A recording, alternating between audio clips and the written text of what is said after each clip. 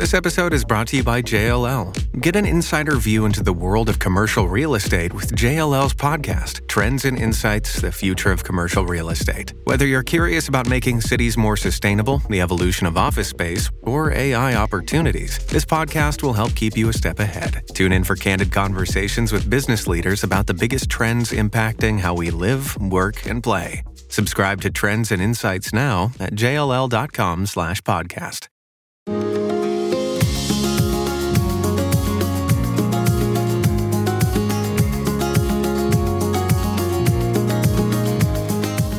Hi, reader. I'm Cindy Burnett. Welcome to my award-winning podcast, Thoughts from a Page, which is a member of the Evergreen Podcasts Network.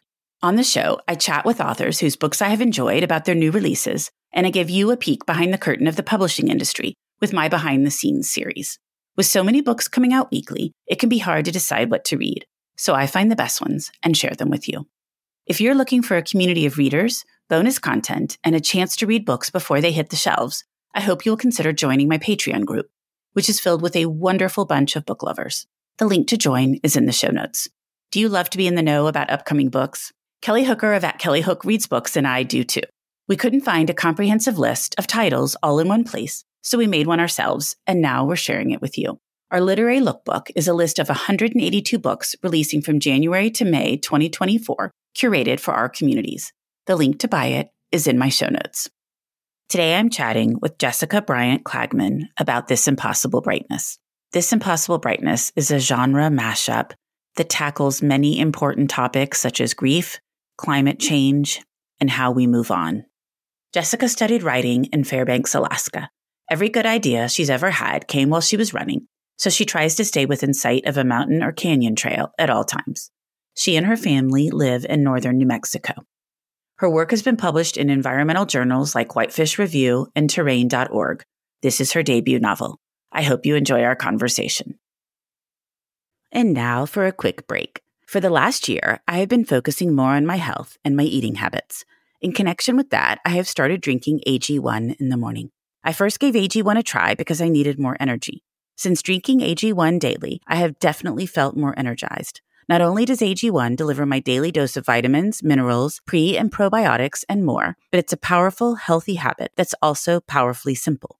It's just one scoop mixed in water once a day, every day. I know with AG1, I'm giving my body high-quality nutrition. Every batch of AG1 goes through a rigorous testing process, so you know it is safe. And AG1 ingredients are sourced for absorption, potency, and nutrient density. AG1 is the supplement I trust to provide the support my body needs daily, and I am really happy to have them sponsoring my show. If you want to take ownership of your health, it starts with AG1. Try AG1 and get a free 1-year supply of vitamin D3K2 and 5 free AG1 travel packs with your first purchase exclusively at drinkag1.com/thoughtsfromapage. That's drinkag1.com/thoughtsfromapage. Check it out. Welcome, Jessica. How are you today?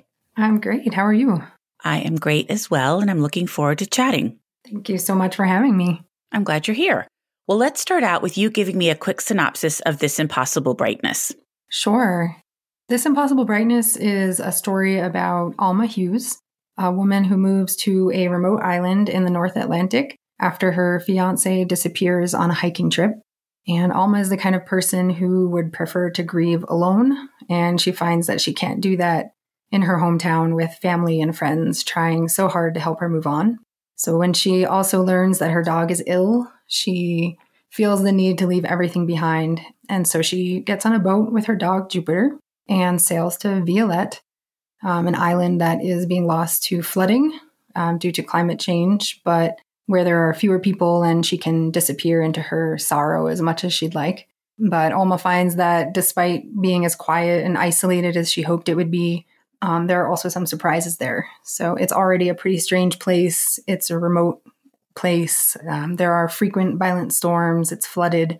A mountain takes up most of the island. And beyond that, there is an abandoned radio tower at the top of this mountain that broadcasts messages from the past. They're sort of repeat echo broadcasts that come through the appliances in people's homes. And shortly after Alma arrives, there's an intense storm and the tower is struck by lightning. And at that same moment, there are 4 people and 1 dog who die. and become trapped in this loop of echoing broadcasts. And so Alma is in the unique situation of being the only one who can see or remember these people. And this turns out to be kind of the best of both worlds for her, for a time anyway, because she can have her solitude and also a sense of community. Although it could be argued that, and some of the characters in the book do argue this, that her relationships with these people or ghosts are not quite the same as having a relationship with living people. So it's kind of about Alma trying to balance solitude and community. It's about her finding solace in the natural world again and kind of exploring what it means to let go. And so it's also about storytelling and listening and finding joy and lightness in difficult times. That is a fabulous synopsis because there's a lot going on in the story and you encapsulated it all so well. Thank you. Well, how did you come up with, I was going to say the idea, but how did you come up with the ideas for this one? Yeah, it did kind of bring together a lot of different ideas that I kind of had floating around in my mind. I guess it started with Alma. I kind of had the idea for this character. I really wanted to write a story about what it was like to be a quiet, introverted person who also wants to make a difference in the world. And a lot of times it kind of feels like the people who make a difference are the kind of the loudest voices. And I kind of was frustrated by my own quietness. And I kind of wanted to write that story that how can somebody do something to make a difference in the world, even when they're kind of a quiet, introverted person. And so that was kind of the very beginning of it. And I started thinking about where to set the story. And I had a couple of different ideas before I landed on this North Atlantic, this fictional island in the North Atlantic. And then as that started to develop with the setting, I realized that the reality of being in that place right now actually includes climate change impacts. And so that came into the story just kind of by way of the setting. And yeah, and I wanted to write this, book about storytelling and listening. And I had this idea too that people talk a lot about how storytelling is kind of how we make sense of the world. We tell stories to process things. And I was thinking, well, what is a story without somebody to listen to it? I really wanted to kind of focus on the idea of listening and listening to ourselves and listening to others and listening to nature. And so that, yeah, it just kind of all kind of came together as I was writing and kind of pulled in a lot of different ideas that I was thinking about at the time. Definitely. I guess I was so interested in this idea of 4 people dying and they don't realize they're dead initially, but then they do come to terms with that. And then Alma being able to see them, but also being able to see all of the people that are alive and no one else can do that. And then the echoing. Yeah. The people dying and Alma being the only one that can see them was, kind of going along with the idea of being quiet and introverted. Alma's also a very sensitive person. And I think, and again, coming from my own experience of being very sensitive and like being told many times, like, you need to toughen up or, it's maybe there's something wrong with you for being so sensitive. And I thought, well, that's, I wanted to kind of explore how being sensitive can actually be kind of like a superpower. And so Alma being able to see them or being the only one that can remember them is kind of my way of dealing with that. Kind of her sensitivity it allows her the ability to do that. And yeah, when I was thinking about the idea of these people being ghosts, I was out for a run one day and I heard what I thought was somebody behind me, and it turned out to actually just be echoes of my own footsteps. And I thought, oh my gosh, echoes. That's what they are. They're echoes of people. And they're just sort of trapped in this sort of echoing loop. And then when I started reading about radio science and echo science, it just kind of all came together. And I was just really fascinated by that idea that people could become an echo once they've passed on. It's a fascinating concept. It really made me think as I was reading. So I was kind of curious about that. And I mean, Alma is very quiet and she's an introvert, but she's really an empath as well. I mean, she feels other people's emotions. Yes, absolutely. Yes. I wasn't sure about using that specific word, but that's absolutely what she is. Yeah, she's truly an empath. She feels things very deeply, and she feels things that she sees other people experiencing, and she has all her life, and she's kind of struggled with that. And so this is a place where she's kind of learning to see that as not something that kind of drags her down, that she can kind of, well, I guess throughout the book, she kind of explores how and learns how she can use that to her advantage and make good of it versus feeling kind of weighed down by it. And that was one of the reasons I felt that she might have headed to Violette, was because if you're not in these huge crowds and large cities where you're just going to be constantly taking on other people's emotions, she's going to have a much easier time in a smaller community. Yeah. There's definitely people all grieve in their own ways. And her way of grieving is she doesn't want to, she feels like letting go is the same thing as forgetting. And so she wants to go where it's quiet, where it's, there's solitude, and she can just kind of be alone. Right. And kind of live with her grief for a while. So that's what she wants to do. And she has her dog as well, who is also dying. And so she wants to be able to just experience that and not have other people around that are kind of constantly asking her to talk about her feelings. And then having her experiencing all of their feelings on top of that. Exactly, yes. So this is a genre mashup, which we're seeing more and more of, and I love that. How would you characterize it? Yeah, I started out writing very literary fiction, and I wrote short stories, and moving into the realm of a novel was kind of something really new for me. So I didn't think a lot about genre as I was writing, and I've always had this tendency towards magical realism.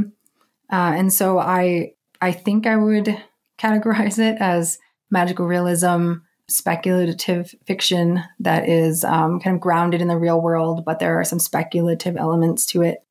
Yeah, I think it is a little bit of a mashup because it does feel like, to me, the ideas feel literary, but there's also kind of these magical elements to it as well. Right. And you've set it in the future a little bit as well. That's right. Yep. Mm-hmm. Did that make it tricky when you went to sell it? I don't think so. To be honest, I didn't get a lot of feedback with, when we went out on submission with the book, I didn't get a lot of feedback about the kind of genre being a problem, kind of where to put it on a shelf. My writing is, I think in the past I've had rejections kind of come in that say that it's too quiet. And I think that that's pretty fitting for me because I'm a very quiet person. And I do feel like my writing is at times very quiet. But that tends to be more of an obstacle when trying to sell. I think that people want there to be a lot more kind of movement and a lot, kind of faster pace and a lot more happening. And so I think the mashup of genre wasn't as much of a problem, but I did have to kind of add in some moments and when in the revision process that were kind of, getting characters kind of talking more and doing more together because it did kind of start out as a very quiet book. So I always enjoy quiet books and strong character development and strong setting. So that doesn't bother me. And really the genre mashup doesn't bother me. But I know that in the publishing world, sometimes that can be a little difficult because they want to be able to slot it in somewhere. But I think that it's beginning to change. I do too. I think it's actually kind of exciting. And I think it's kind of, for me, like that kind of mashup of genre is, there's kind of a cinematic quality to it. Like I can kind of see when I read books like that are kind of like mixing different storytelling methods. They feel more visual to me, and I really experience them differently. And I think that that's kind of exciting, and it makes me happy that that's something that is kind of changing. That you can find more books like that these days. I agree completely. I'm always on the lookout for things that are unique or different. And so genre mashups definitely usually are. So let's talk a little bit about the climate change and then the dates you chose to set the story. How did you decide on your time frame, and why did you want to pull climate change into the story?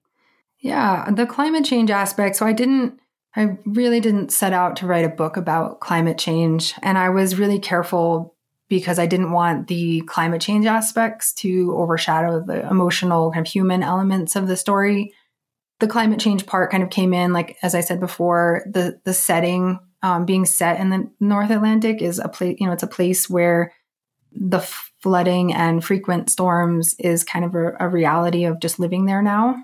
And so that was something I felt like realistically I needed to put in there. And it also it worked well as well because it setting the book there and having Alma go away to this place that is everyone's leaving right now, at least right now in the present of the story, was just something that it worked really well with the plot of the story. But as far as the climate change aspects, I did research kind of what people would do to prevent flooding.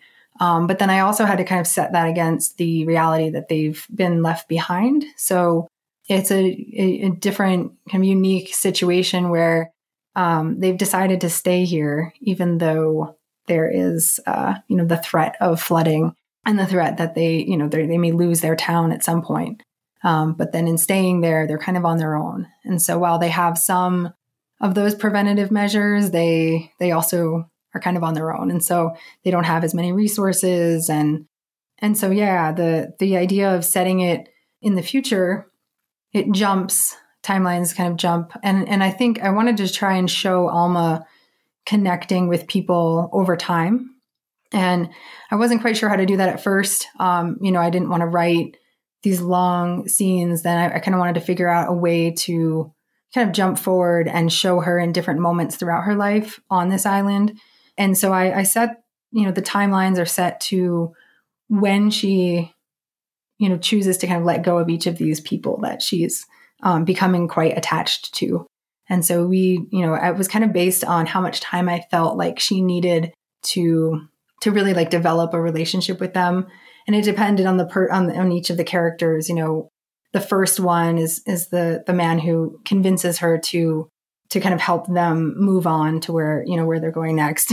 And he serves his purpose in that, part of the story, but she grows to become friends with one of the other women. And that takes, a certain amount of time. But then I really wanted her to develop a relationship with the sort of final person that she needs to let go of.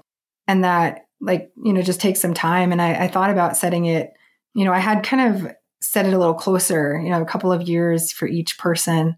And then I was talking to my husband one day and he was like, you need to end this book with way in the future, just drastically change the setting and show something very different. And so I was like, well, I don't know. I don't Alma will be old by then. And I wasn't sure about that, but it ended up being a kind of a brilliant idea. I was really excited about getting the opportunity to write part of the book that takes place in 2060. So yeah, it was really one of the most fun parts of writing the book was figuring out how to separate those timelines and then, jump really far into the future. But starting with 2025, because I'm not familiar with this part of Canada, but I mean, that's soon? Is that stuff happening? Roads are collapsing and all of that? That is happening now. Huh. Yes, it's definitely a reality already. And, there were actually over the summer, there were some really terrible floods that were taking place in Nova Scotia. And there was really damaging and a lot of people lost homes. And so, yeah, it's definitely already happening there. And so, I kind of tried to imagine what would happen. And my research is, I'm definitely not an expert in climate change or any of the effects of climate change. But I'd like to, use that research as a place to kind of jump off and find, magical realism there. So getting the opportunity to kind of think about what might be in the future was, I don't know what will happen or, too much about what is projected to happen, but I do know that it's not a great outlook for that part of the world. And so I just wanted to kind of imagine and tell that story because it's one way of looking at the current situation. Absolutely. And that is so frightening. I'm just not familiar with that part of Canada at all. I've never been there and haven't looked up what's happening there. But as I was reading that, I'm thinking, but I love these stories that do use climate change as a backdrop. It's not the focus of the story, but it is a backdrop as another story is unfolding. Because I think it's important for people to know these things are actually happening now. Yeah, absolutely.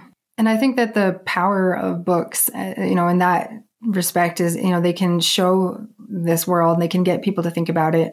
And And they can do it in a way that's not, the kind of like depressing report that you might see of what's going to happen if we don't change our ways. Literature can, lift people up and, make people think about things a little bit more. And I agree completely.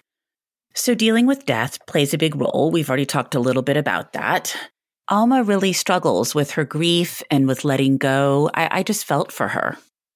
Yeah, it is. It's a story of grief, and it's a story of letting go. It's also, it's also a story of hope. In my opinion, it's a big story of hope. And one of the things that I really loved about this with the writing process here was once my editor sent me revisions for the book, she suggested that I add more hope.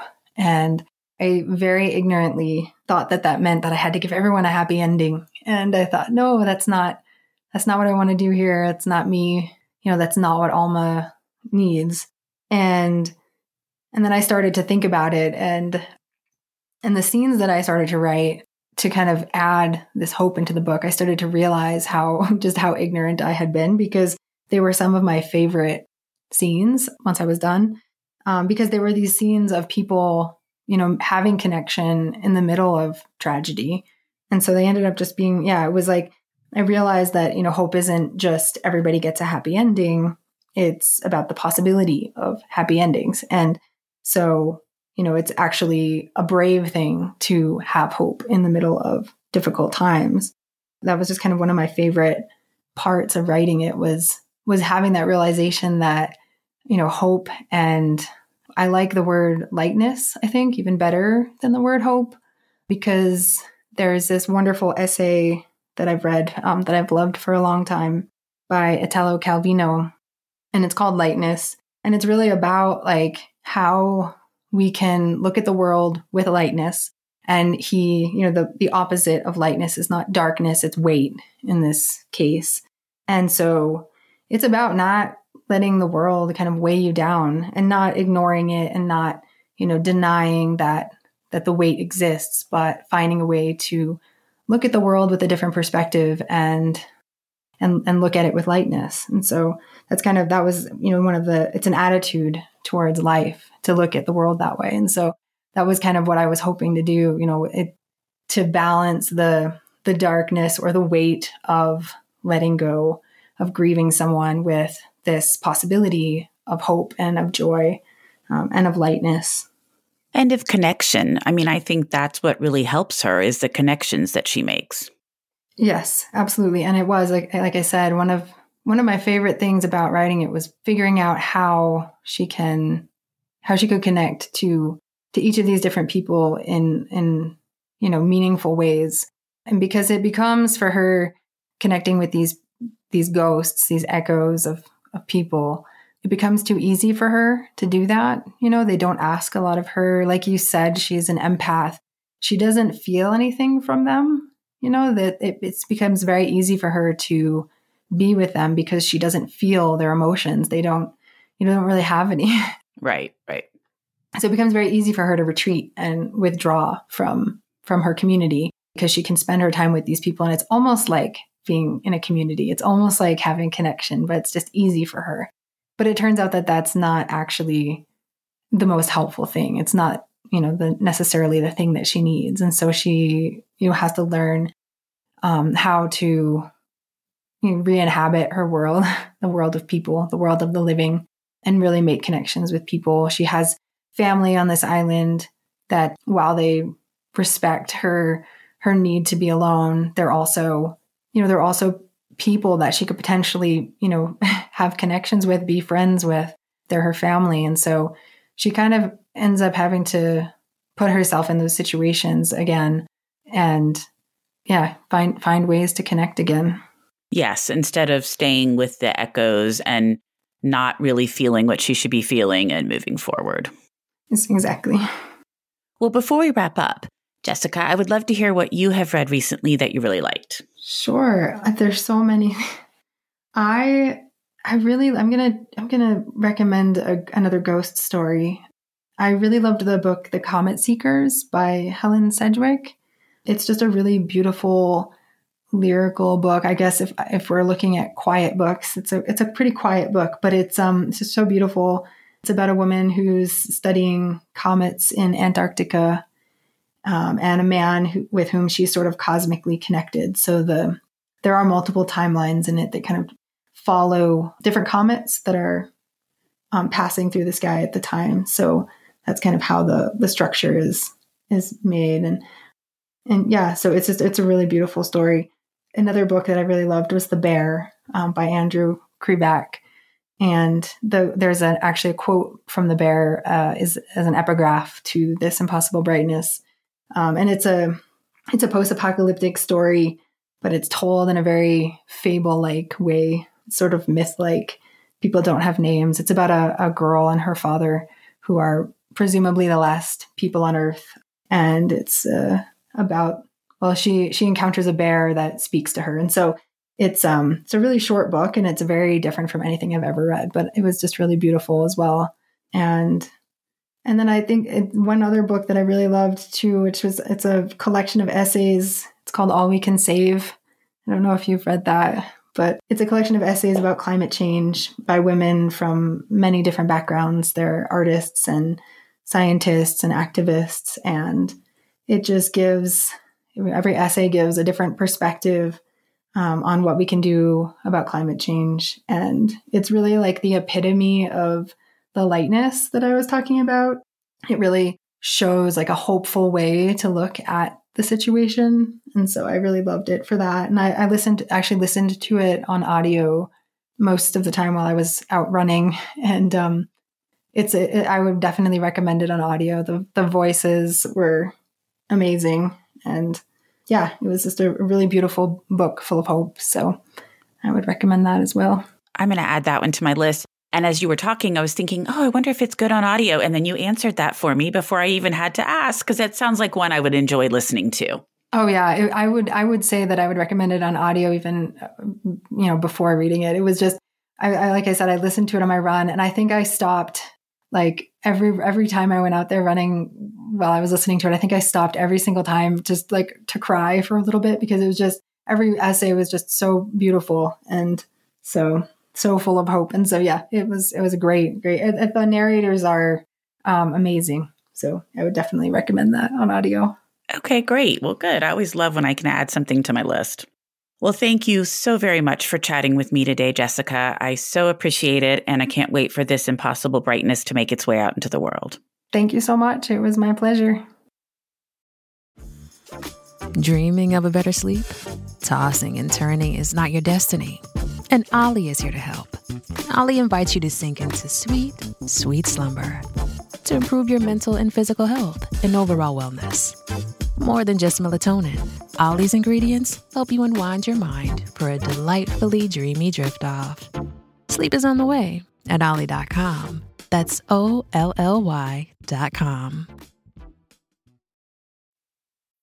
Making everyone happy on vacation isn't easy, but you know what is? Going to Aruba. All you have to do is walk out your door to find pristine pools, relaxing white sand beaches, and an island teeming with outdoor activities that'll put a smile on any face. You won't just feel great, you'll all feel great, filled with a calmer, more peaceful vibe that radiates Aruba's warmth. And the best part is, it never fades. That's the Aruba effect. Plan your family trip at Aruba.com.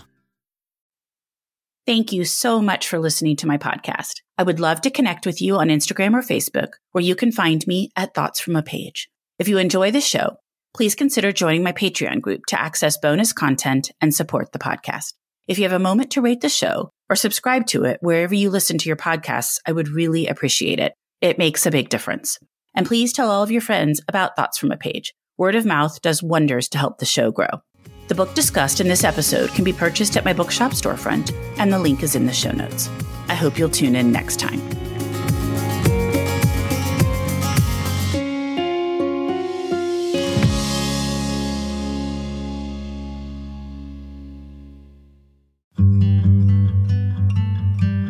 I'm Anne-Marie Kelly.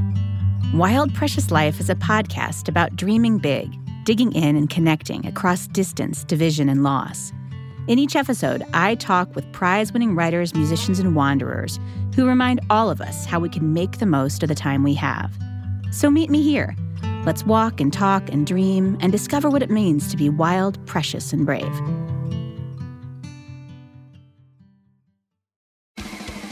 Science, science, science! Science, science! Hello, podcast fans. Want to get weird with us?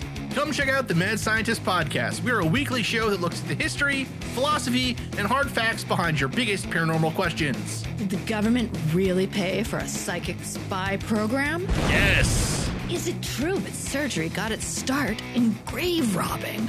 Yes! Can a roller coaster really kill you? Legally, we can't say so for sure, but sometimes, yes! Join myself, Chris Cogswell, and my co-host, Marie Mayhew, as we examine the science, philosophy, and history behind the strange and unusual. All to discover what's possible and plausible versus what's, well, just made up. Check us out wherever you find your favorite podcasts. The Mad Scientist Podcast.